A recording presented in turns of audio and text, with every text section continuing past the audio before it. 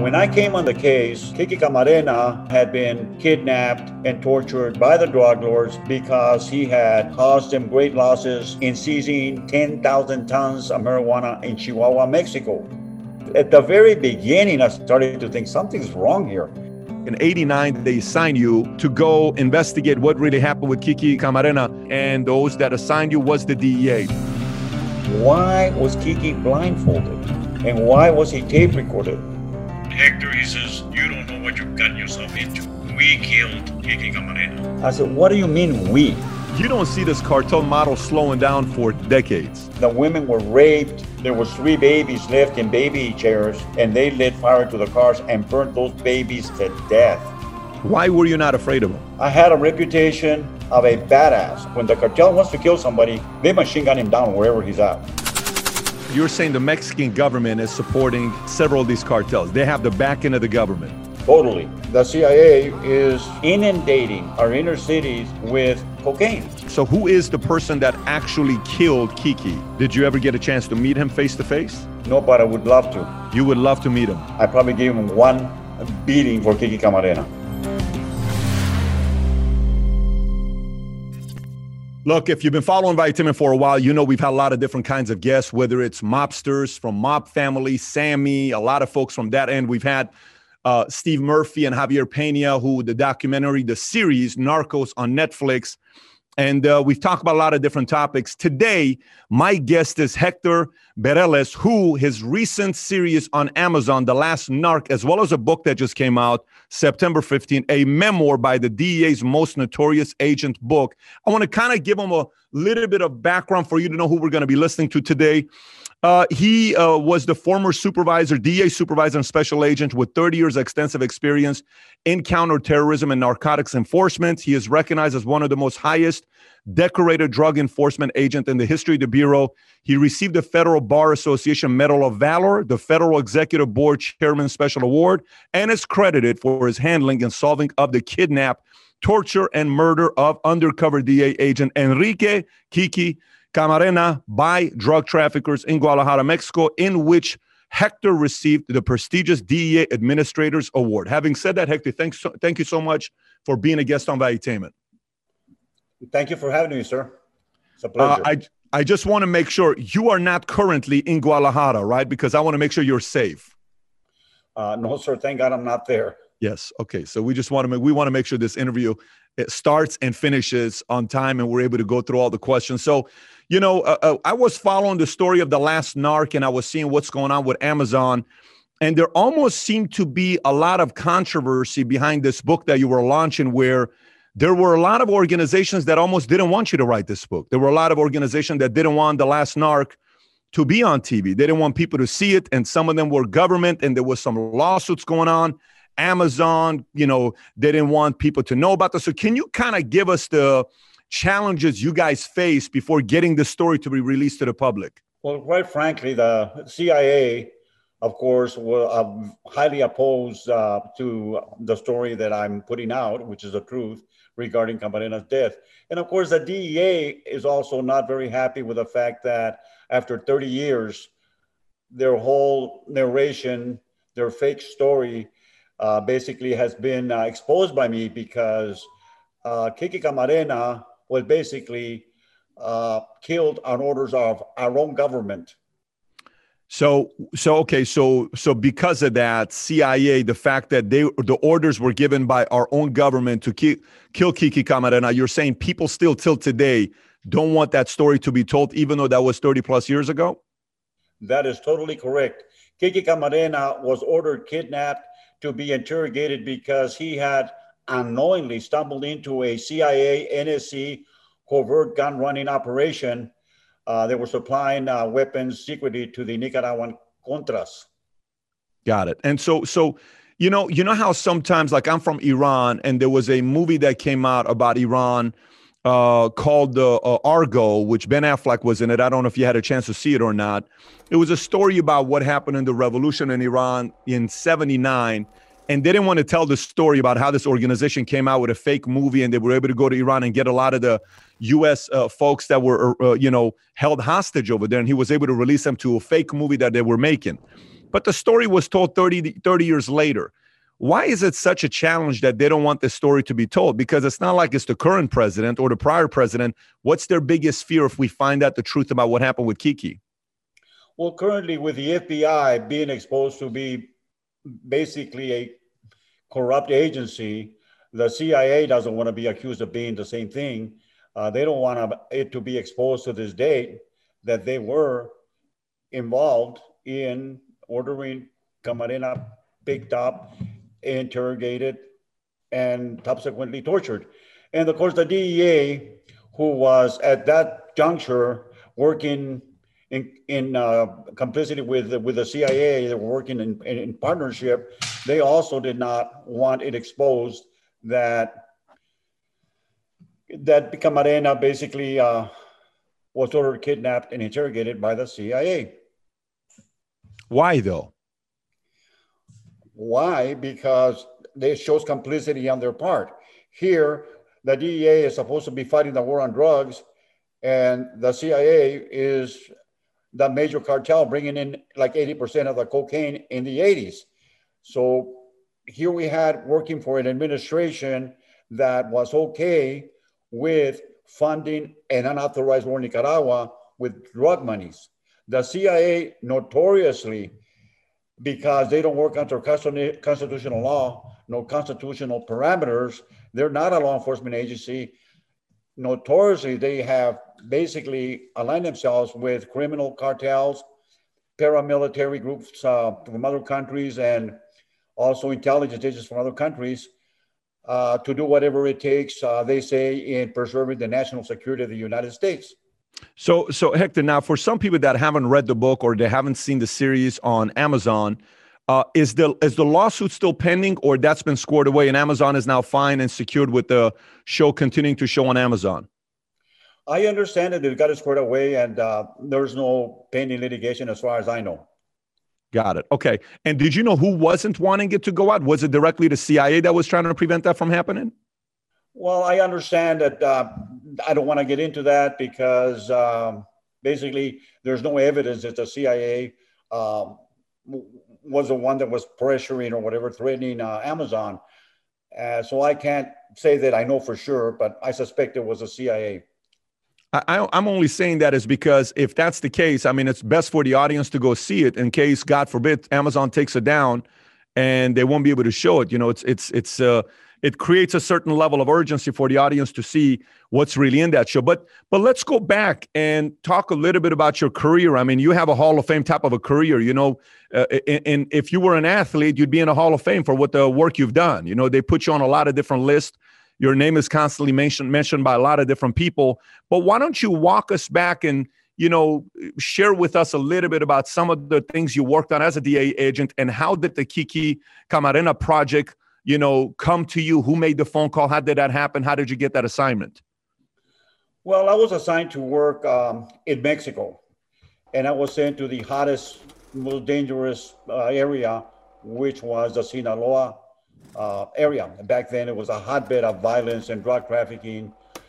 And while there, I was involved in the longest shootout in the history of the DEA.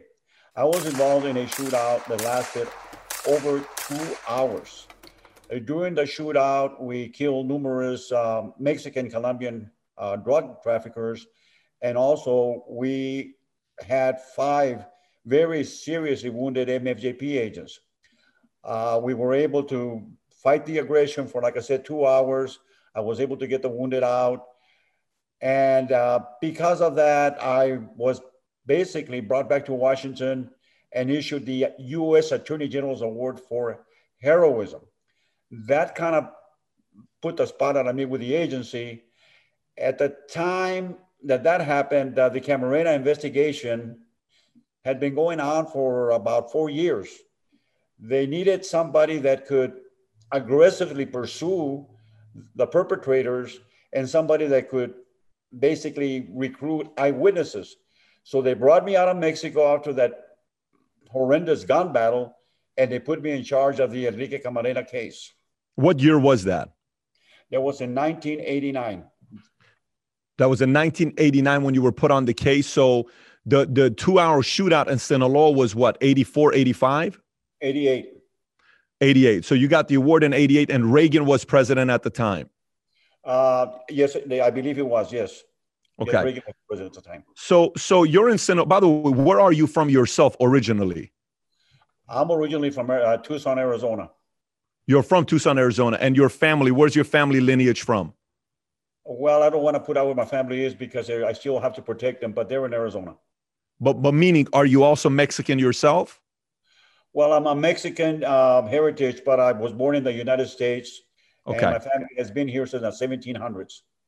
Got it. Okay. Got it. Fair enough. I only asked to know that, if that was like when I was in the military and I was in the army, I speak 5 languages. They wanted to send me to Tikrit to go to Iraq because I spoke Farsi and I spoke all these other languages. And it was a leverage for me for them to leverage somebody like me to go there. I'm wondering if the DEA saw you as being the best person to go out there because you can also connect with the community. Well, that was one of the reasons I could connect with the community. I knew the culture. I speak Spanish like a native Mexican. I could travel to Colombia, Bolivia, all over Central South America, working undercover, which I did. And I could blend easily, as you stated, because I speak Spanish fluently. When I was undercover in Colombia, I would identify myself as a Mexican citizen. I carried the identifications and credentials of a Mexican individual, and I could easily blend in and out of those countries and pose as a Mexican. And of course, while working undercover here in the United States, I spoke Spanish or speak Spanish so well whenever the traffickers would accuse me of possibly being an undercover DEA agent or a narc, I would say, listen, guy, would you help me get some green papers and maybe I can apply and get a job with those guys? So they really took to me and trusted me a lot. I can see that. So when you were in Colombia as an undercover, what year was that?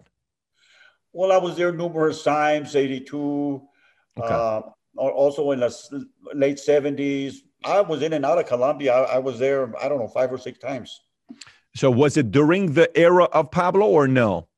Absolutely. During the era of Pablo, I never went undercover into Pablo himself, but I did penetrate the Ochoa organization out of Medellin, Colombia. So yeah, I was in and out of Colombia. Did you ever do anything with Steve Murphy and Javier Pena or no? No, because when I would go into Colombia, I would never meet the DEA agent stationed there.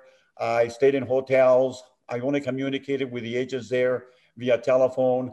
I was ordered never to go to the embassy, so that in case I was being followed, my undercover situation wouldn't be blown.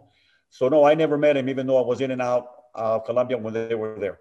Got it. So 88, you're on that 2-hour shootout, one of the longest ever, if not the longest ever. You get an award for it. You come back in 89, they sign you to go investigate what really happened with Kiki Camarena. Who assigned you and what is the assignment? Meaning, are they saying, hey, Hector, we want you to find out what really happened to Kiki, and those that assigned you was the DEA. So how was that process of you getting that assignment? It was out of frustration, I think, because they had a specialized team that came out of New York that were assigned here to Los Angeles to investigate the Camarena murder case. These folks did not speak Spanish. For the most part, they were used to working the Italian mob.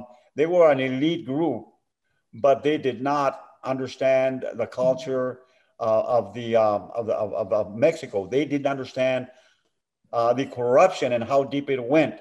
As a matter of fact, one time they brought me in from Mexico to ask me about the corruption. This is the Leyenda team that was investigating the case before me. And they asked me about the traffickers having basically carrying federal agent credentials and badges. And I said, no, they just don't carry the credentials and the badges. They hold the positions.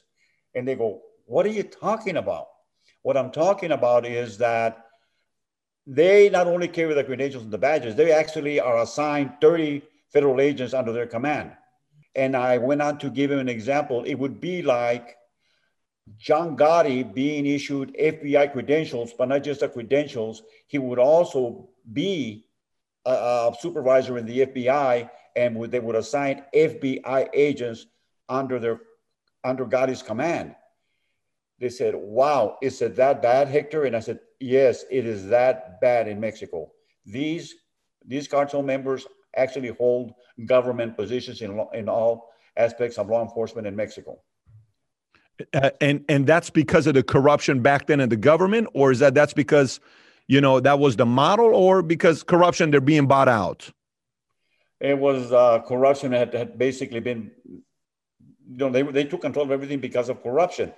And it wasn't just back then. It continues to be that situation continues to exist today, and it's even worse today. It's even worse today than the 80s. Mexico in the 80s, it was that corrupt. But it's worse today. Corrupt. And it's worse today. Interesting.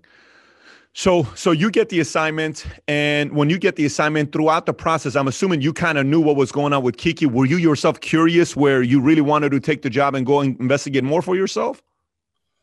Yes. One of the main reasons, too, that I was placed in charge of the investigation is because I had been a homicide detective before I came into the DEA. So they knew that I had homicide experience.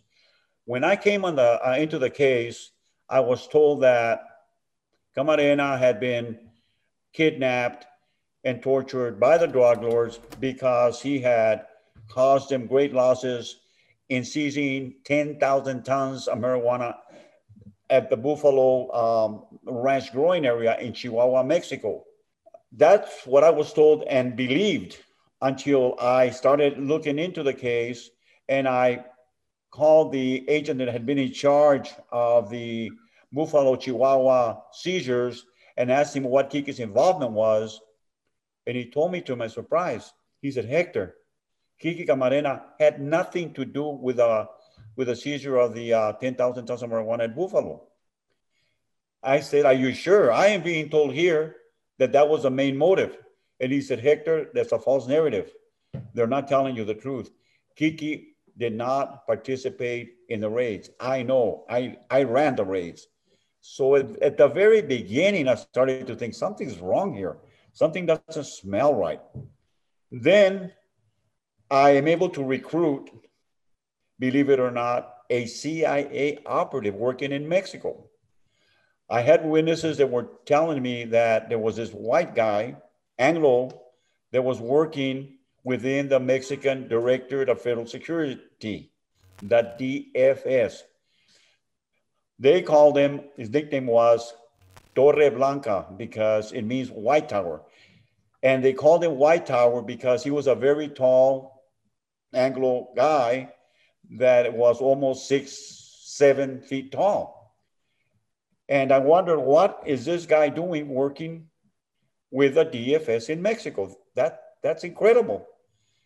I knew that the DFS had something to do with Kiki's kidnapping. So I reached out to this guy. He had to have known what was going on during the time that Camarena was picked up. I called him and I told him, I said, listen, I am in charge of the Camarena case, and I know you're working with the DFS.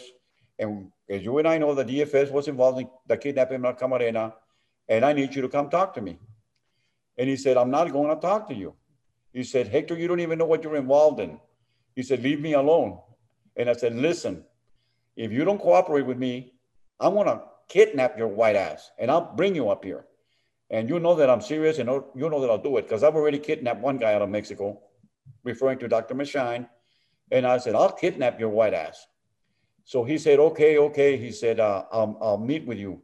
He said, you know, I can't go down there because by then I had a warrant for my arrest for kidnapping Dr. Machine, who had injected drugs into Camarena. So he said, okay. He said, what are we going to do? I said, I want to send some of my agents to meet with you in Guadalajara, and I want you to talk to them, but I really need you to come to the United States and talk to me. So basically, I sent 4 agents down there. They set up a meeting at a hotel room in Guadalajara. An agent from Mexico City by the name of Dale Stinson shows up, and he says he's been told to participate in the interview. My agents called me and they said, hey, something strange has happened. He said, another agent from Mexico City just arrived by the name of Dale Stinson, who said he's been ordered to partake in the interview with Harrison. I said, I don't have a problem. Go ahead and let him participate.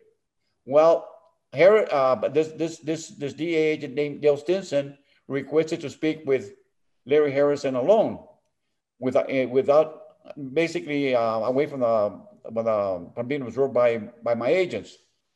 He met with Larry in the hotel room alone. 3 minutes later, Larry Harrison, the CIA guy, comes out and says, "Hey, listen, I want nothing to do with you guys. I don't want to cooperate," and left, upset. My agents then asked Dale Stinson, "What happened?" And he said, "Well, I don't know. I guess the guy's got cold feet. He doesn't want to cooperate after all." And that was it. They came back empty-handed. It took me a year to find this guy again because he went and hid. I finally found him hiding in the Oaxaca mountains of Mexico. I got him on the phone again, and I said, "Larry, you need to come talk to me. There's no place you can run or hide. You see, I will always find you. You better come over here and cooperate with me." He said, "Okay, I'll agree to meet with you, but only in the United States, and nobody must know that I'm coming." We flew him to Los Angeles. I met with him. And during my initial interview, he told me, he said, "Hector," he says, "you don't know what you've gotten yourself into. We killed Kiki Camarena." I said, "What do you mean we?" He says, "We both work for the same government. I'm a CIA operative." He said, "And Camarena was ordered, kidnapped, and to be interrogated by my agency, the CIA, and NSC." I almost fell out of my chair. I said, "What are you telling me?" He says, "Yes." He says, "We use the cartels to assist us in picking, in kidnapping him and interrogating him. I did not participate myself, but," he said, "my handler did." And I was shocked. I gathered there was something very sinister from the very beginning of the investigation, because I had worked in Mexico, and the drug dealers, they don't take time to kidnap a guy, blindfold him, interrogate him, make copies of the interrogation. When the cartel wants to kill somebody, they machine gun him down wherever he's at. They'll walk into an office, shoot somebody in an office, kill somebody in his car, kill somebody in front of his family in his house. But this was a very sinister, very strange investigation. Why was Kiki blindfolded? And why was he tape recorded? And Harrison gave me the answer, because they wanted to know what he knew. What had happened, as I stated before, Camarena unknowingly, found out that tons of cocaine were being flown into Caro Quintero's ranch in Veracruz. So he started an investigation into that ranch in Veracruz. What Camarena did not know was that that ranch was being used by the NSC and the CIA to train Contras, and they were using that as a transshipment location to ship weapons from there directly to Ilipango, where they were later issued to the Contra freedom fighters. To contact freedom fighters. Okay, let me go back to one thing you were telling the story about. You said, if you don't tell me, Larry, I'm going to come and kidnap your ass, because you know I have a reputation of doing that. So this is 30-something years ago, 81, say 31 years ago, 30 years ago. What kind of a reputation did you have yourself? Were you somebody they feared? Were you cold? Who were you with your reputation you had built in a marketplace, in your world? In my world, I was chasing the big elephants, the big cartel guys in Mexico. I got in numerous shootouts with him. The shootout at the 2-hour shootout that we referred to earlier, that was just one of the shootouts that I had been involved in Mexico. They knew that I was hands-on down there chasing them. I had a reputation of a badass. I mean, they knew that I would go toe to toe with them. They knew that I was not afraid of them, that I was constantly chasing them. Why were you not afraid of them? I was afraid of them, but I had a job to do. And I guess I was an adrenaline junkie. I like to be in in dangerous situations, like these fighter pilots. I mean, you get the adrenaline going and you kind of get addicted to it. And I guess I was an adrenaline addict. I don't know. Makes sense. I mean, it's a very common thing with folks in your world that they get addicted to it. Once they get in, you realize very quickly if it's something for you or not, or if you get addicted, you're in. You may not be able to stop doing it, and it's tough to step away from it. So later on, you're doing this. You talk to Larry. He says, we. You said, what do you mean we? We, as in we're all on it together. Why did they blindfold him? Because he had some information. So as you're going about telling your story, what happens next? Well, Larry explains to me that the reason they blindfolded him was because the people that wanted him interrogated basically were Americans. And there was going to be at least one American that was going to be interrogating Kiki. The plan was not to kill him. The plan was to kidnap him, bring him to a place, interrogate him, waterboard him, not physically, kick him, beat him, which they did. He was supposed to be waterboarded by a waterboarding expert. Their own guy, a CIA operative, was supposed to do the interrogating of Camarena and the waterboarding. And I later identified who this CIA operative was. So you later identify who the CIA operative was. This the person you're talking to, or the person that was supposed to waterboard him? No, the person that was supposed to waterboard him, another major CIA operative, a well-known CIA operative, the CIA operative that kidnapped or basically tracked down Che Guevara in South America and Bolivia and killed him and cut his hands off. The same CIA operative that was involved in putting a bomb on a plane that was leaving Venezuela with the Cuban fencing team, blew up in the air. The same Cuban that had been assigned to run operations in Vietnam, operations interrogating Viet Cong. He was a major supervisor in Operation Phoenix in Vietnam, a very well-known CIA operative, and a very personal friend of ex-President George W. Bush. Is this a name you've revealed in the book or no? Is his name revealed in the book? Yes, it is. What's his name? Ismael Felix Rodriguez. Ismael? AKA, yes, Ismael Felix Rodriguez, AKA Max Gomez. It took me a long time to identify this guy by true name because the witnesses knew him only as Max Gomez. Did you ever get a chance to meet him face to face? No, but I would love to. You would love to meet him? Yes. Let's just say you did. What would you do to him? Well, if I would have met him when I was with DEA, I would have put him in handcuffs.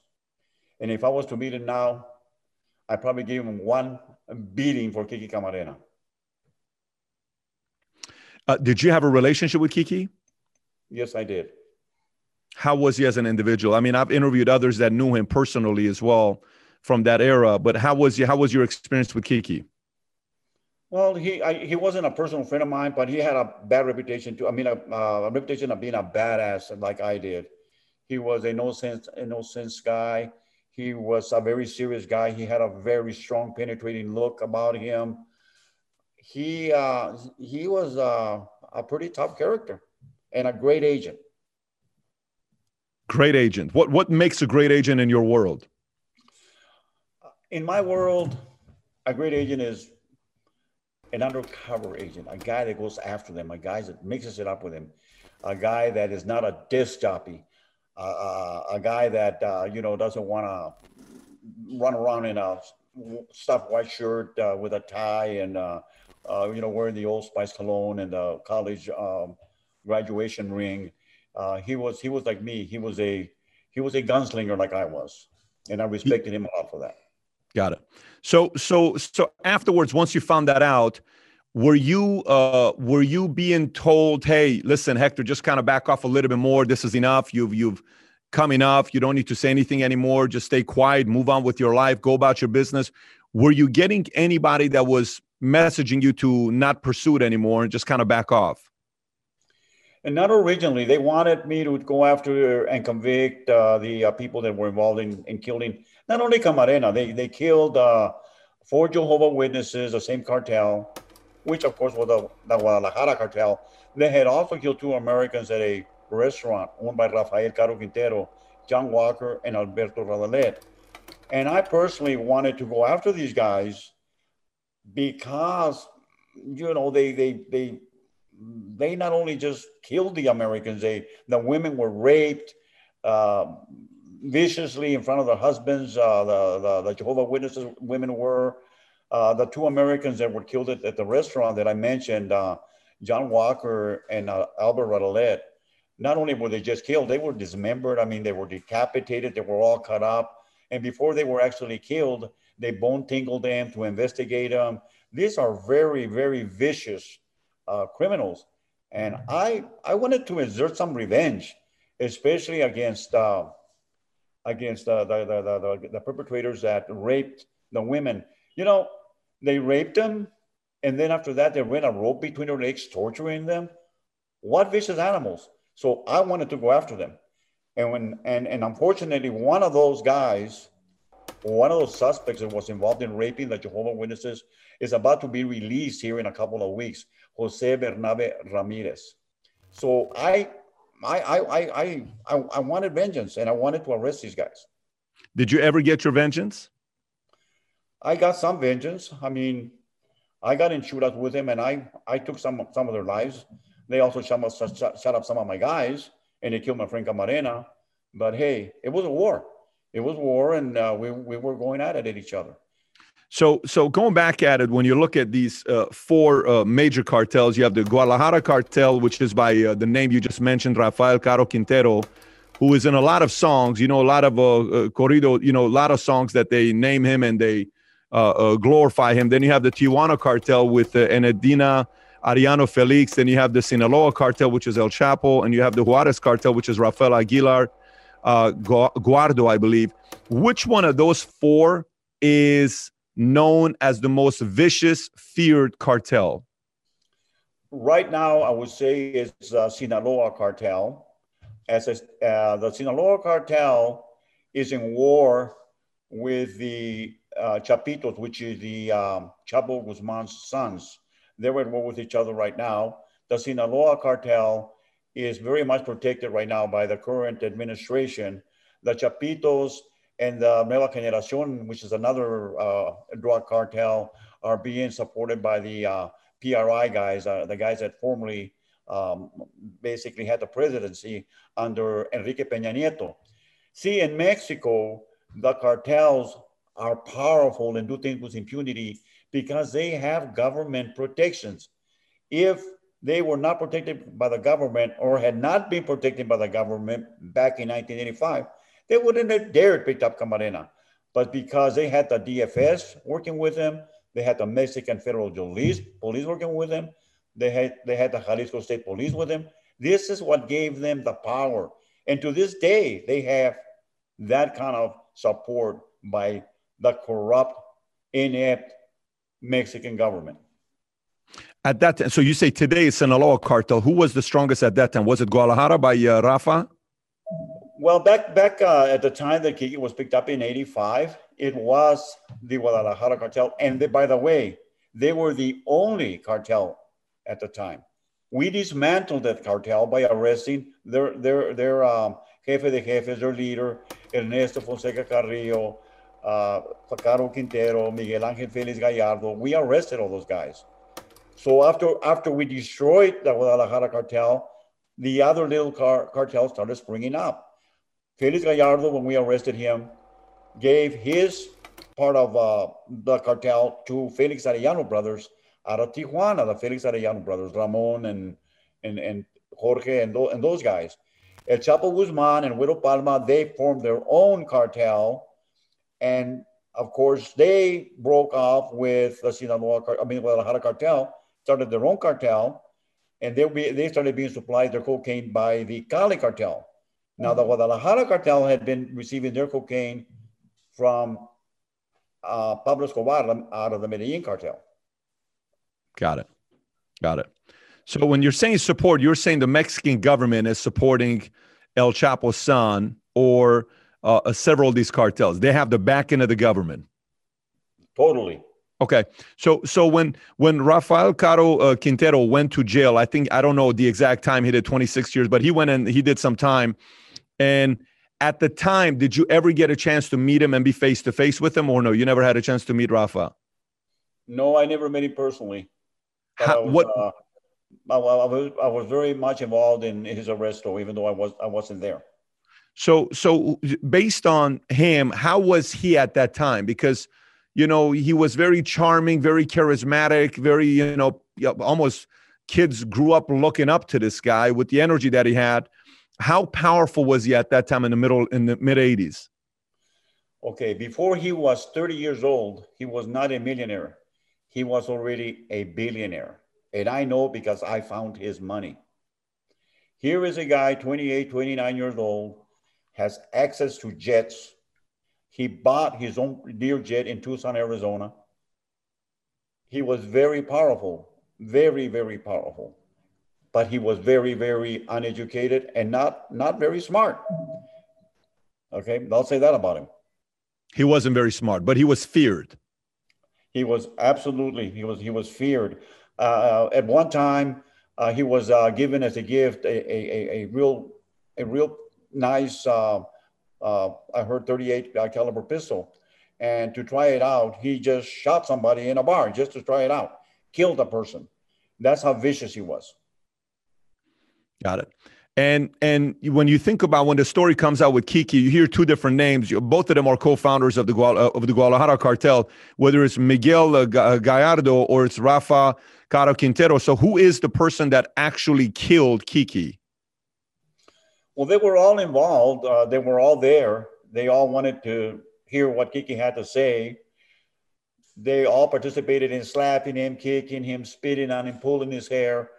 That type of situation. They burnt him with cigarettes, and they also would open up AK-47 cartridges, pour the powder over his chest and light him up. He was burnt bad. They all participated in, there wasn't, I guess, one of them that didn't go into the room where he was being held. They didn't at least slap him. Everybody was trying to act real macho and kicking and slapping a poor man that was hogtied. I mean, these are real animals. Well, I want to show you a video, and I'm curious to get your reaction on this. When you see this video of Rafa from back in the days, what do you think about when you see this video? I'm curious to get your reaction.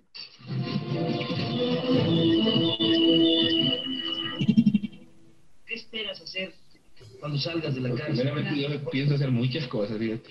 Cuando termine el juicio aquí en México, quieren extraditarte a Estados Unidos. ¿Qué más no te dan?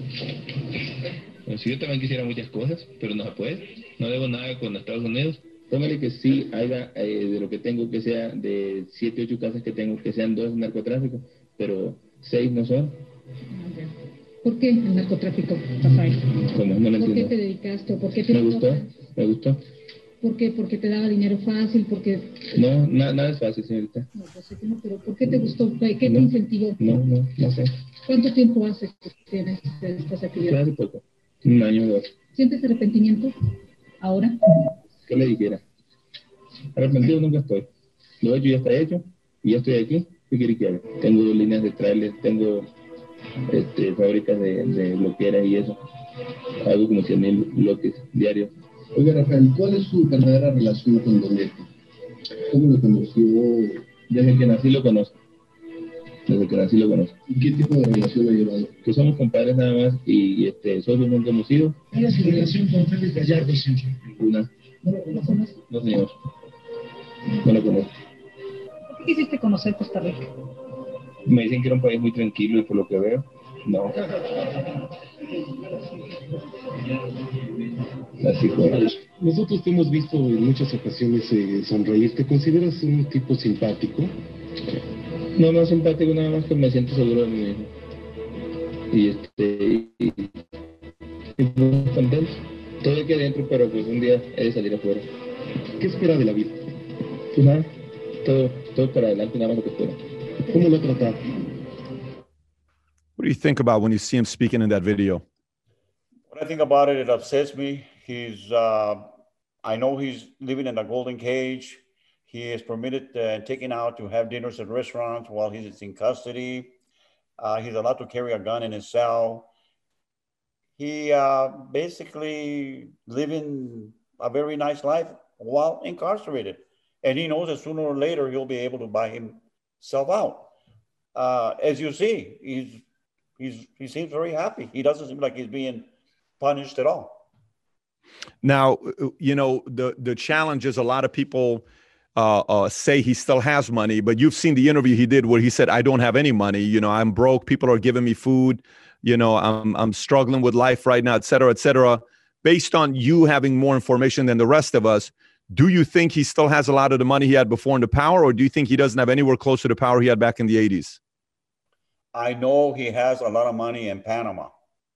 If you recall, it was the Panama Papers investigation that came out about 2 years ago. Mm-hmm.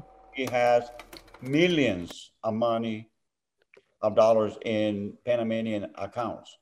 When I investigated him back in 85, my team, the Leyenda team, found almost $1 billion that he had at a Luxembourg bank in Germany. Now we seized that money, and we later found out that that money also went back then to Ali North in support of the Contras. That $1 billion back then, and this is $1 billion back in the 80s. Back in 1985. Well, 89 actually is when we found it. So they show that there's a $20 million reward on him. Is there still the reward, or was that back in the days? I see the number $20 million all over the place. He is the most wanted agent by the FBI, and there is a $20 million reward for anybody that will turn him in. But nobody's going to turn him in because he is now jefe de jefes of the Caborca cartel. He has recently formed his own cartel out of Caborca, Sonora, and in the last 3 or 4 months, he has killed over 20 people. He himself? Back in the game. So he's back in the game? Yes. And is that proven? Is that something that people know? Yes, it's known. What's his level? Papers in Mexico, the shootouts. Basically, there's been a lot of killings, and he is at war also with the Chapo Guzman organization, with the Chapitos. So they're together. They're united. They're running together. No, they're warring with each other. They hate each other. They're warring with each other. Okay, got it. They can't stand each other. Who's more? But Sinaloa is more powerful than they are today. I believe that the strongest, more prolific right now cartel in Mexico is the Sinaloa cartel, which is being run by El Mayo Zambada. Got it. When you think about the corridos, when you listen to the songs, do you listen to any corridos yourself or no? Yes, I do. Okay, so I have a lot of friends who are from Michoacan or Jalisco or Zacatecas or Oaxaca or any of these places. And I'll sit in the car and they'll play some corridos. And the music, I'm Middle Eastern. I can't help but my hips just start moving itself. It's like automatic, you know, because the music goes. But whether it's the old school Chalino Sanchez or the new school Tercer Elemento, how do you feel when you hear these songs and they're building up Rafa? They're portraying him as a hero. How do you see that when you see the music? It upsets me a lot, especially the one where it started, Yo no maté a Camarena, I didn't kill Camarena, when we know he was very much involved. As a matter of fact, when Kiki was basically in agony, Fonseca, who was a jefe de jefes, ordered him basically taken to a hospital. That's when they brought in Dr. Mashine. Kiki was not supposed to be killed. And so Fonseca was very upset that Kiki had been tortured so severely. And he ordered Mashine to go ahead and take him to a hospital. And Caro Quintero intervened and he said, nope, he's not going to no hospital. He's a DEA agent. We cannot, take that chance of taking him to a hospital. Fonseca said, but he's going to die. He says, I don't give a shit. Let him die. And Fonseca was so mad that he slapped Caro Quintero so hard in the face that he almost knocked him down. As a matter of fact, my witnesses, which were some of the pistoleros, they all went for their guns. And of course, Caro Quintero's gunmen also went for their guns. And according to what they tell me, they would have outgunned Carlos Quintero's guys because there was more of them providing protection for Fonseca than Carlos had protecting him. But Carlos Quintero is a dummy, because can you imagine, had they not killed Camarena, how big they would be now? How big would they have been? Oh my God. They would basically be controlling the whole government of Mexico. As it was, I mean, they entertained presidents. They would make trips to Los Pinos, which is Mexico's White House. I have two witnesses that went with Fonseca to meet with President de la Madrid on a couple of occasions at Los Pinos. This is the kind of influence they already had. So, you said earlier that the cartel is stronger today than before. Why do you say that? Why do you say the cartel is stronger today than before? Because we have access to better technology. There is better ways to do surveillance. Why do you think the cartel is stronger today than before? Because in the old days, when Ernesto Fonseca Carrillo was running the cartels, he had very strict rules. There was no intervention allowed with the regular citizens of Mexico. If they killed anybody that was not part of their cartel network without a reason, that was death to those guys. In other words, he had a federation. He would have meetings with them and say, okay, what's going on? I'm not going to allow any disorder. I'm not going to allow any violence. And no, you're not going to kidnap people. You're not going to extort money from people. That was not allowed by Fonseca. He had strict control and rules. The cartels now, they extort from the citizens. They pick up girls and rape them. They're out of control. Look at what they just did last year to the LeBaron family, the Mormons that were massacred November the 5th, 2019, that were traveling to Mexico to a wedding. There was no grown men in that group. There was 13 women and children. And the cartel were mad at the LeBron because they had not been paying extortion monies every month. They had refused to. And this was done to basically instill fear in them and bring them into line so that they could be extorted. They were so vicious that after shooting the 9 women and children, there was 3 babies left in baby chairs, and they lit fire to the cars and burnt those babies to death. Oh my gosh. And that would never have happened during the Guadalajara cartel days. The old man would have not permitted that. And now they're out of control. Ernesto Fonseca, is he kind of like the Lucky Luciano of the Italian mob? Is that kind of a way of putting it, where he was a chairman, he kind of led all the families together? Absolutely. He was the jefe de jefes. He ruled with an iron fist. He issued the different plazas or areas where everybody was going to be working. He had the Arellanos in Tijuana. He had Juan Garcia Abrego in Texas. He doled out the different areas. And everybody was working under his command. Everybody was working underneath him. It wasn't until after, like I said, we destroyed the Guadalajara cartel that all these little cartels started springing up all over the place, and they started warring with each other. And that's why it's worse now than it ever was back in 1985. You think it'll ever settle down? You think it'll ever calm down? Never. Why do you say never? Until we intervene. And what does we mean? We as United States, or we as the Mexican government?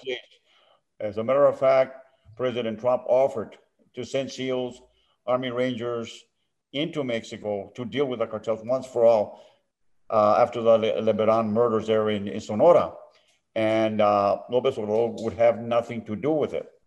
Who wouldn't have nothing to do with it? The president of Mexico. He said that he didn't want a war with the cartels, that he was going to solve the drug problem with abrazos, not balazos, with hugs, not bullets. That's what he really said that. Trump. He said that. He said that to President Trump, yes. He's going to solve it with hugs, not weapons. Yes, without bullets. Balazos means bullets in Spanish. Balazos means bullets. Wow. Right. I mean, it's tough to, when somebody's using bullets and you want to go hug them, you're probably going to end up having a bullet in your back when you do that. You know, it's a different kind of a war you're fighting. So are you saying, so you said the only way it'll happen is if we help them, America. So maybe it's not America. Maybe it's a different kind of a leader that Mexico needs to have that's willing to cooperate with America. So what is the chances of Mexico having a president that's willing to cooperate with U.S.?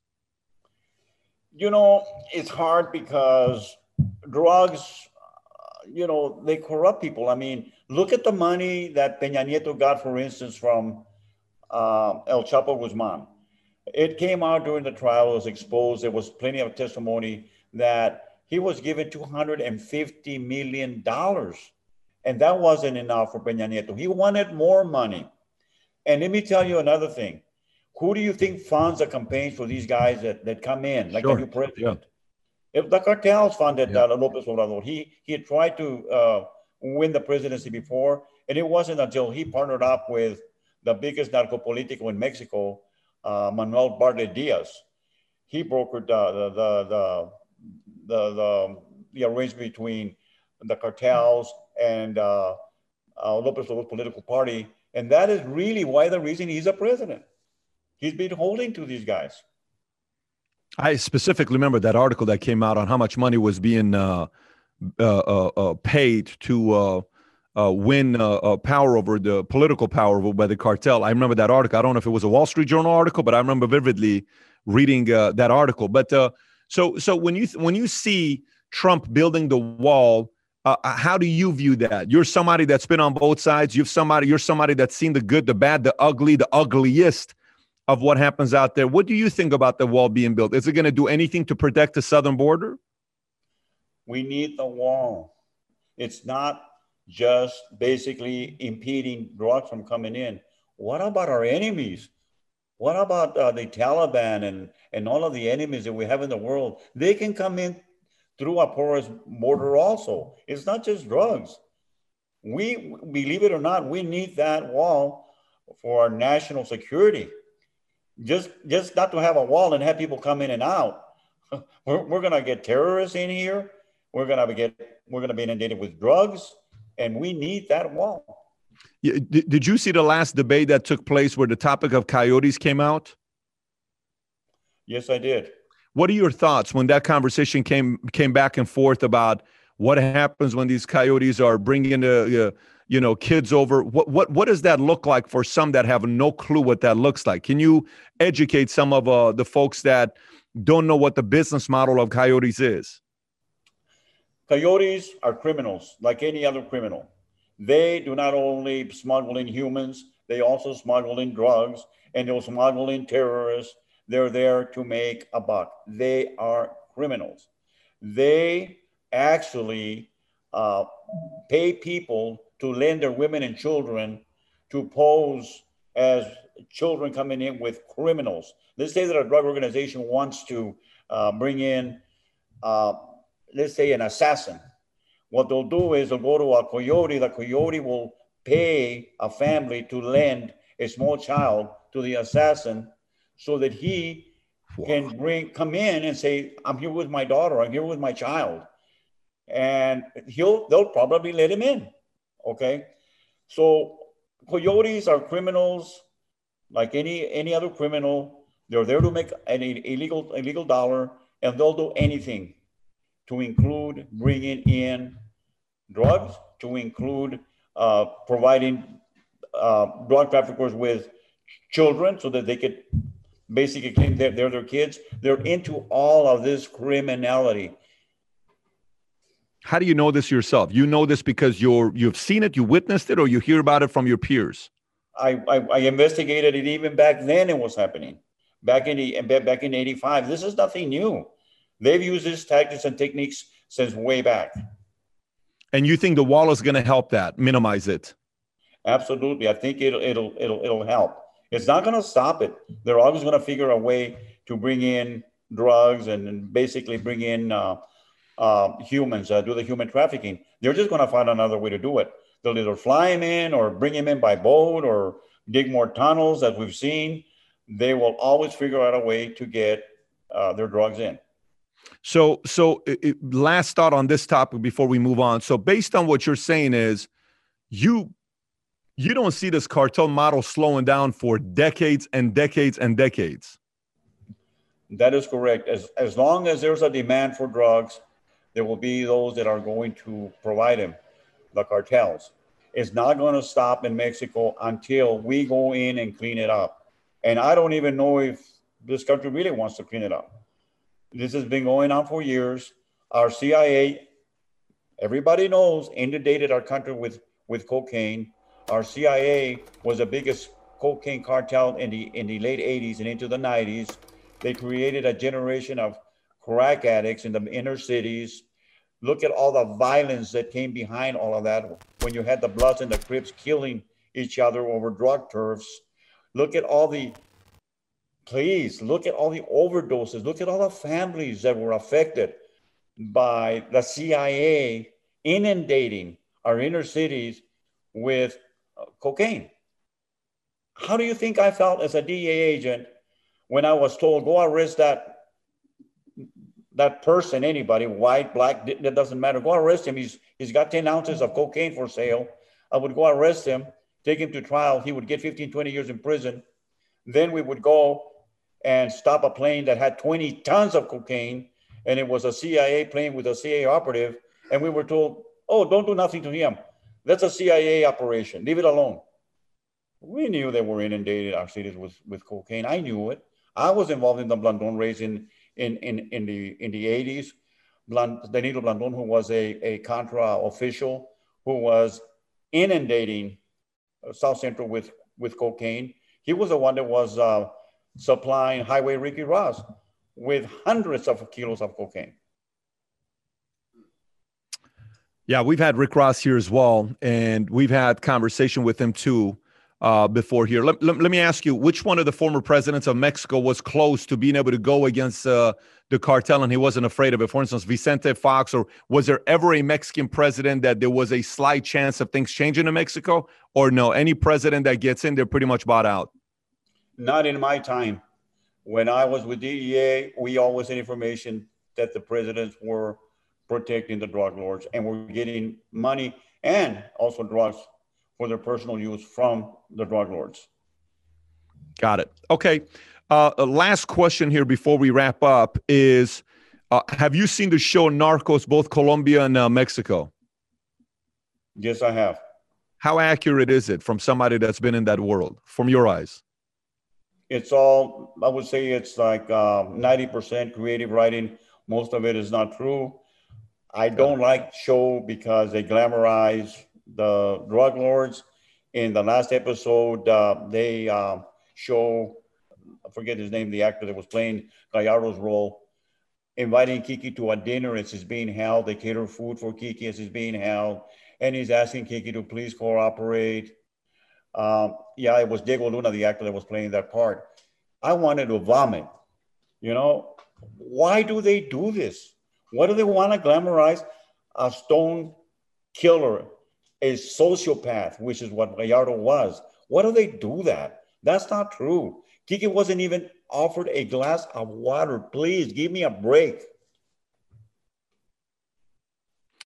You can tell there's emotions there with you. I mean, you're someone that was involved, and it's easily felt just listening to you here from where you're at. So, you know, I'll give you the last thoughts here right now. Just to know that our audience has seen a lot of different stories. They've sat here and watched Steve Murphy and Javier Pena. They've sat here and listened to Sammy, the Bull Gravano. We've had a lot of different mobs. We've had people that are political. We've had presidents on. We've had billionaires on. What are your final thoughts you want to say to the viewer on the relationship between U.S., the borders, Mexico, southern borders, cartel? What are some final thoughts you want to leave the viewer with? What I want to leave the viewer with is this.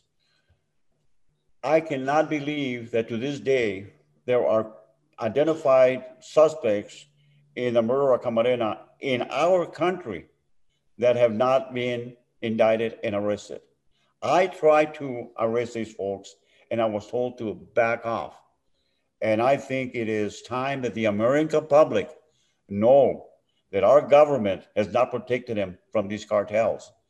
Our government itself was involved in inundating our country with drugs, They did not care of who died of overdoses. They did not care of all the bloodshed that their drugs were causing in our inner cities. All they care about was funding a capricious war that had not been authorized by the US government. Corruption continues greatly in Mexico, but there's also a lot of corruption here. I was hoping that with my documentary, The Last Narc, that it would basically get the attention of people and say, what are we doing here? Why are these people that were involved in Kiki's murder, like the CIA operative and an American corrupt agent that set up Kiki, why have they not been arrested and, put to justice? I want to invite people to read. It's all here in my book, The Last Narc. I encourage them to read, and I have a lot of information that I have not basically talked about here in this program that they need to know.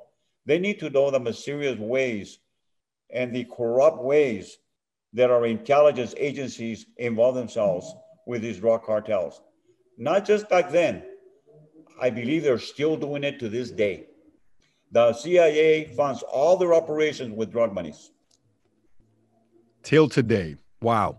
So here's what we're going to do. We're going to put the link to your book below. We're going to put the link to your series below as well. The Last Narc on Amazon. Go watch it before there's a conflict and they take it down, as well as I believe you're starting a YouTube and a podcast called Cartel Madness. We'll put the link below for that as well.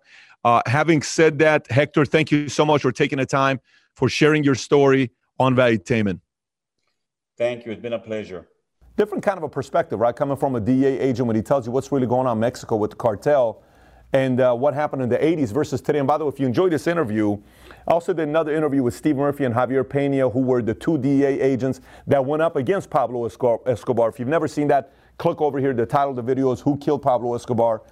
It's a riveting story if you've never seen it before. And if you're not subscribed to the channel, please do so. Thanks for watching, everybody. Take care. Bye-bye.